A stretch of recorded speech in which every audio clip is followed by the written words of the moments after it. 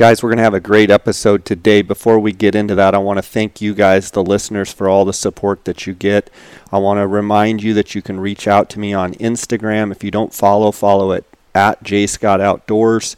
Feel free to send me a DM. I love corresponding with you guys about your hunts and any questions that you might have. We're going to have a great episode. I also want to thank the sponsors of this podcast. I want to thank GoHunt.com.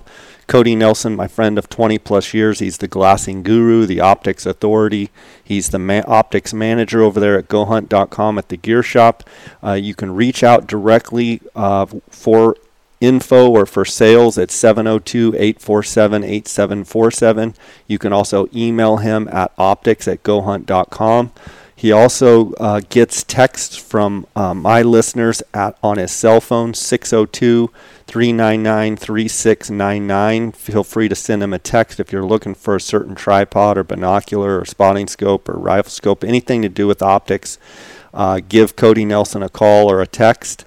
I want to thank GoHunt.com also and remind you guys that the GoHunt maps, the mobile app, mapping apps, are now available on iTunes and Android.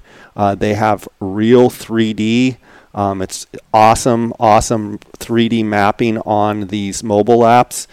You can get a free trial, a 7-day free trial, by going to gohunt.com/JScott. You can also check in the show notes. I'll have it linked up.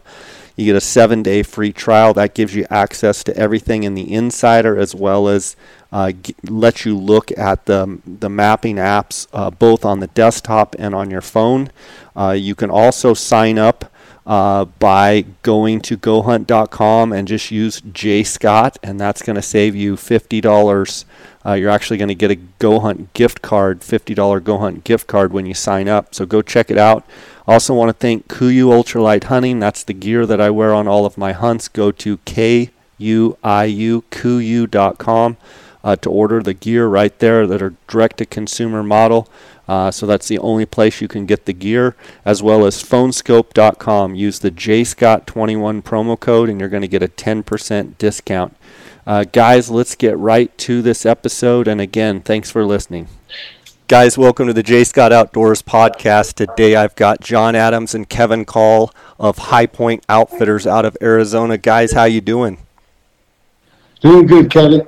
You want to shoot that one too?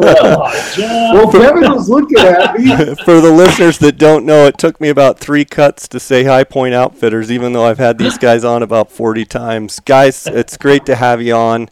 We're getting close here to a deadline. I believe June 14th is our deadline for Arizona deer and sheep, and I wanted to make sure to get you guys on and get your forecast and get your thoughts on the upcoming season, talk a little bit about last season, and so I'm excited to have you on. Before we get to that, just checking in, everything good with you guys? You guys enjoying your summer? Everything's great, Jay. Yeah, we're Flagstaff is greening up. Of course, it's a little dry right now. We're anxious to get monsoon season. They tell us that it's going to be here a little early. Got our fingers crossed that that'll happen, of course. But, yeah, fantastic. Weather's warming up. The Kaibab's looking phenomenal right now. So bring it on. Yeah, we're excited to get this draw process over and see who's going to get a tag. For sure. I'm excited as well. Now, one of the things I want to touch on is last season. From what I understand, awesome monsoon, but the monsoon came late, but it came heavy. But it didn't really translate into antler growth. Talk a little bit about last year, some of the challenges that last season brought, and then we'll kind of parlay that into maybe your forecast because of that season last year, how it's going to look this season. Jay, good question. Maybe as you said, we had fantastic moisture last summer. It was a little late to have any antler growth. Actually, it was a little late as well for fawn recruitment. So our fawn recruitment was down again last year. So we are missing probably 1, 2, 3 year old age class because the last 3 years the fawn recruitment's been poor. about half is what it has or should be. And antler growth was certainly below average last year.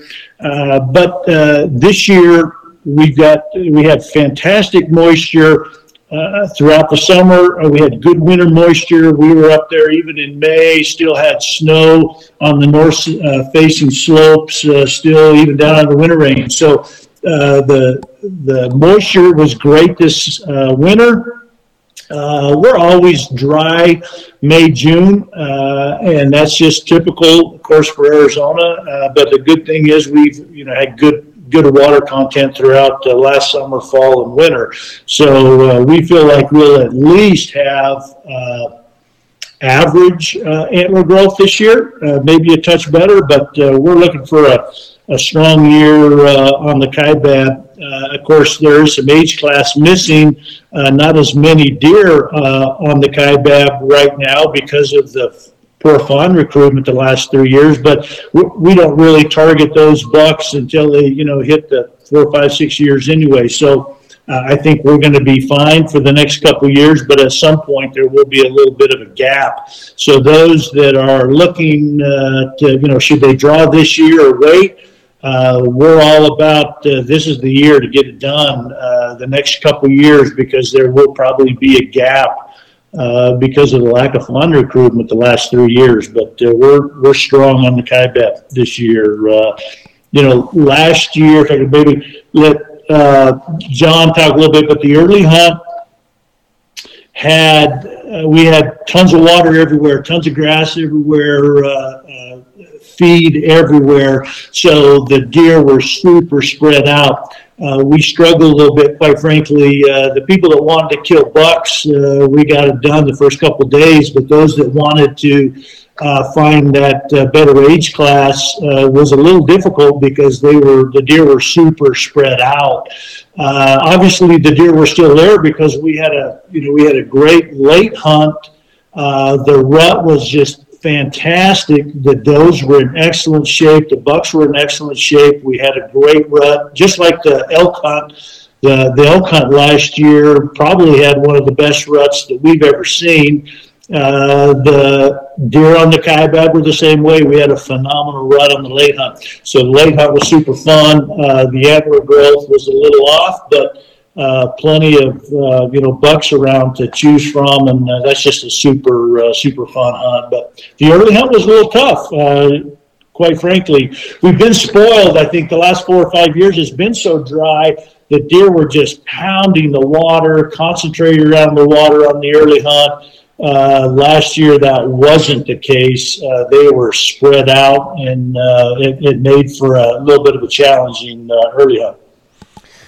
Going back to last year's hunt, across the board, would you say, normally where you might be looking for a couple of bucks over that 200-inch mark, was it very hard to find anything over 200? And, your better bucks last year were, mid-80s type bucks? Or what kind of difference was last year compared to, say, maybe 19, that was a really good year? Just talk a little bit about the high-end bucks last year compared to normal. Yeah, I mean, it was a little harder to find, 4, 5, 6, 7, 200-inch type bucks. And usually sometimes we can do that, Jay. But, I mean, there was a 250 buck that got taken with the governor's tag last year on the Kaibab that we found. I mean, phenomenal buck. But after that, it fell off. And I mean, there was a lot of 180 type bucks, 160 type bucks. But to get into that 190 plus type range, 200 was a grind. I mean, and it was just because they were so spread out, and, the antler growth was down a little bit. It wasn't horrible, but it was not where it should be. And this year, I think with the age class being there, and, the Kaibab looking like it is currently right now, I don't see why we would not have better age class than we did last year. Okay.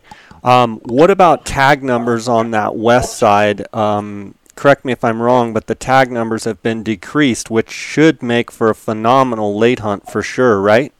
Yeah, you know Kevin is a numbers guy, so I'll let Kevin go over these numbers. He's got these down. You know, Jay, we are excited because of the lack of recruitment.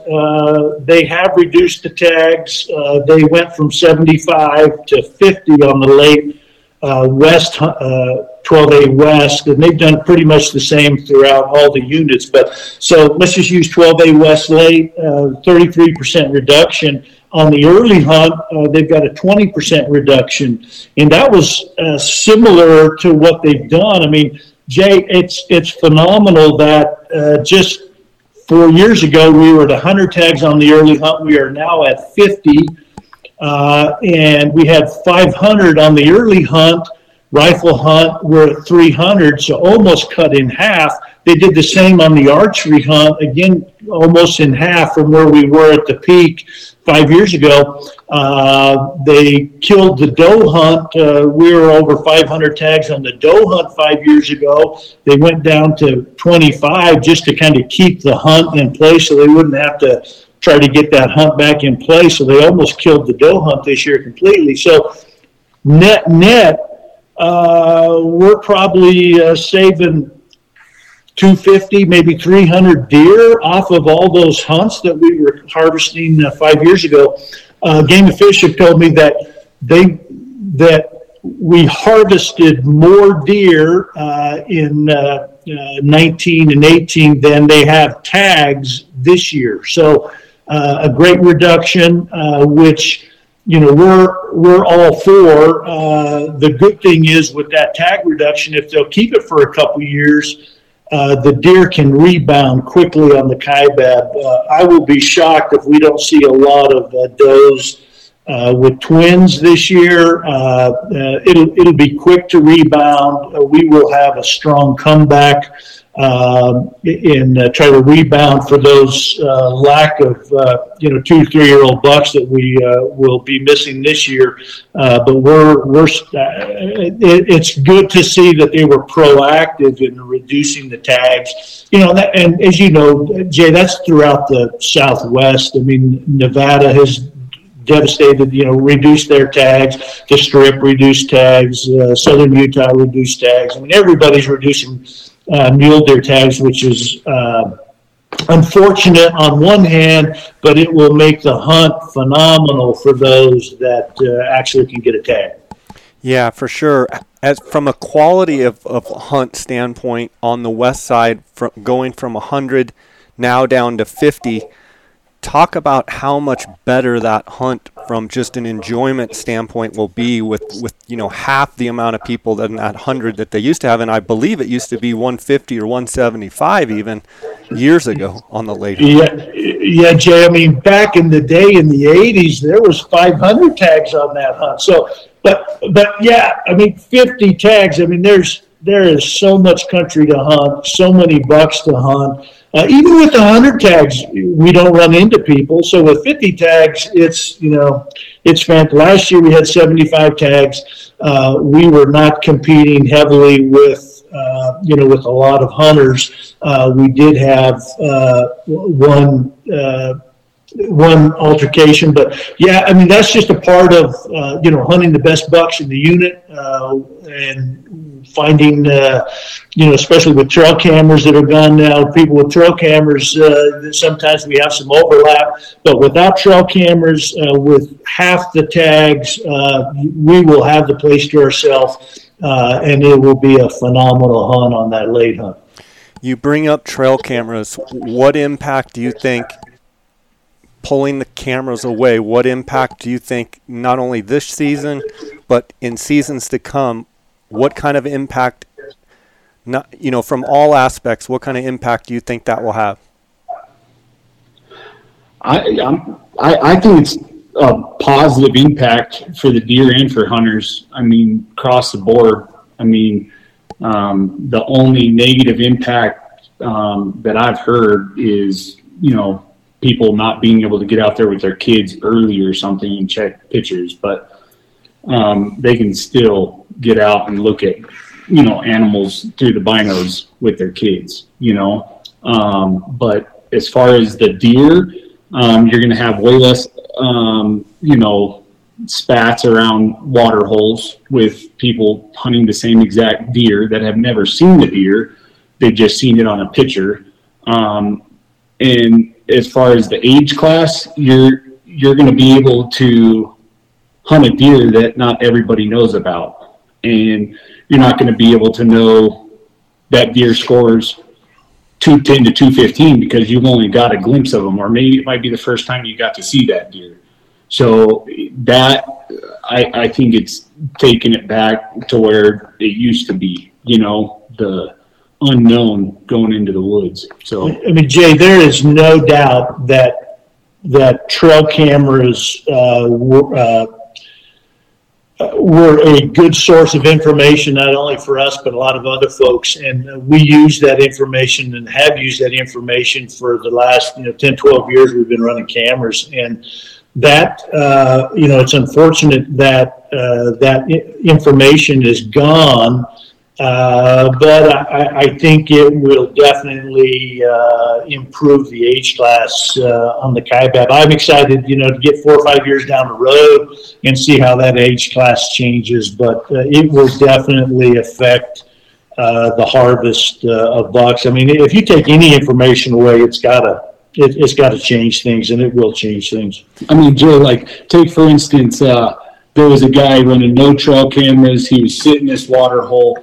And it was a dry year, it was 2 years ago. There was not one buck that had hit that tank in 2 months, right? I mean, I'm literally not a spike, not a 2 point, not nothing had hit that water hole. There was does and fawns annihilating that pond. And that guy sat there for 2 days waiting for a buck to show up. And without trail cameras, you would have maybe checked tracks and kind of went through it and stuff, but now we will know you'll just have to go off of past experience of what you've already known, what you've learned and stuff like that. It's going back to boots on the ground and going back to what you've known and what you can rely on. And sure. And some of those people that have never been to the Kaibab don't know the migration routes, don't know kind of the paths of, the deer and stuff,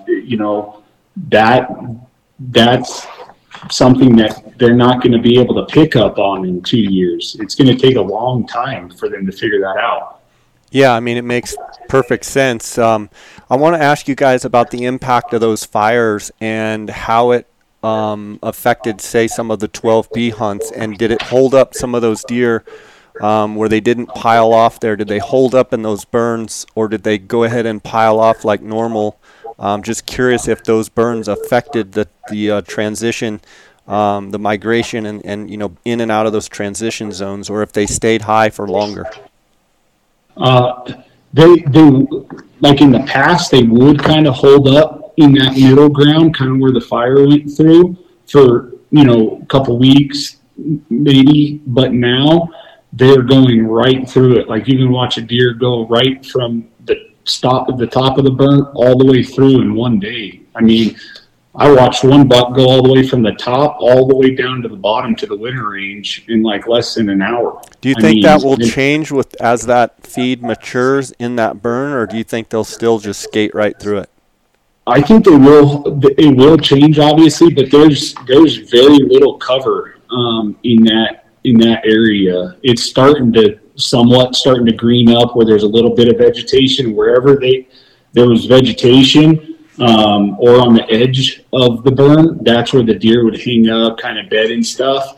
But if they got in that moonscape burn, they were gone. I mean, they moved right through it quick. Jay, the Mangum fire wasn't as a productive fire as the Warren fire was 20 years ago.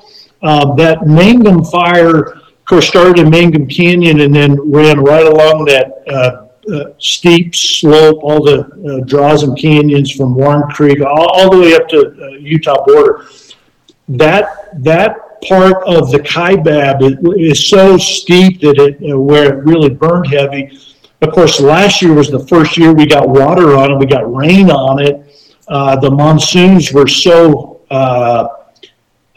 compacted in, a couple hours a day kind of a thing, that it ran water everywhere, washed out roads, tore up a lot of stuff. It wasn't the rain wasn't overly productive because it wasn't slow, if you will. So we did see some growth, but the major portion of that fire was in such steep country that really hasn't had an opportunity to generate some growth. Certainly around the edges and some on top, and a few places, but the majority of the burn is still moonscape, and so not overly productive. Certainly not as productive as the Warren fire has been over the years.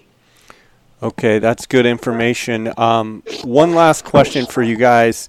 When you compare the west side to east side, is the east side still the redheaded stepchild, if you will, of the two? Yeah, Jay, the thing about the east side, and it's a little worrisome for people that, have waited for, like the late hunt, 20, 25 years. Sometimes the deer don't move off down the winter range that make it an easy, fun hunt, out in the winter range. They'll hold up, and if you don't have weather, they just don't push off good. Whereas on the west side, whether it's top or bottom, there's a lot of country that's huntable, and you can find those bucks. And there's just a lot more deer on the west side. I'm not sure what's happened on the east side, but there's certainly not as many deer on the east side down the winter range than there has been even just 10 years ago. I think we've not had a lot of good winters during the hunt the last 5 or 6 years, so maybe the deer just have not moved off as they have traditionally, and maybe it's winter rather than the migration. But a lot of deer staying in the park, a lot of deer not moving off in the winter range for whatever reason. But and there's just not the deer numbers on the east as there is the west. We've hunted the west, and we will hunt the west on the late hunt and early hunts. In fact, we preferred the east side early hunt when the Warren fire was about 3 or 4 years old. But there's just no water on the east side compared to the west side in the burn, and so there's a lot more deer on the west side up high on the early hunts than there is on the east hunt, and then on the late hunt there's just no real advantage of hunting the east side other than fewer tag numbers, but there's just fewer deer, and we just preferred the west side. Makes sense. Guys, I really appreciate your time. Thanks for giving us your forecast and outlook here for the Kaibab. I want to give you guys a chance to let the listeners know how they can reach out to you. Also, if you have any concluding thoughts, go for it. And I just appreciate you guys coming on. Hey, John, I really appreciate the phone call. One thing that I do want to point out, man, our lion density is high on the Kaibab. And talking to we don't hunt lion that often up there, but the guys that do, they're harvesting the toms. But man, there are so many female lions that are not getting harvested. Hunters that book outfitters don't want to kill a female, and our female population, lion population, is off the charts. So we do need some help. Anybody that wants to kill a lion, give us a holler, and let's go kill some lions, because that could certainly help the Kaibab. But the best way to catch us is on our website. HighPointOutfitters.net is the best place to reach us, and you can follow us on Instagram. My Instagram handle, actually, John is the one to follow because he does more posts than I do, but I'm HPO _Kevin _call. John is AZ _hunter. And anyway, that's us on Instagram or out on our website. All of our phone numbers are out there. More information about us, last year's pictures, that kind of stuff. Our website's the best way to catch us, and you can do an email right off that website as well. So if anybody needs help before the 14th, trying to decide what you're going to do or how you're going to burn your 25 points, give us a holler, shoot us an email. What else, John? That's it. Appreciate it, Jay. Awesome, guys. Thanks for everything. God bless. Have a good summer, and we'll be chatting at you probably around elk season. So take care, okay? Thank you. Thanks, Jay. All right. Bye.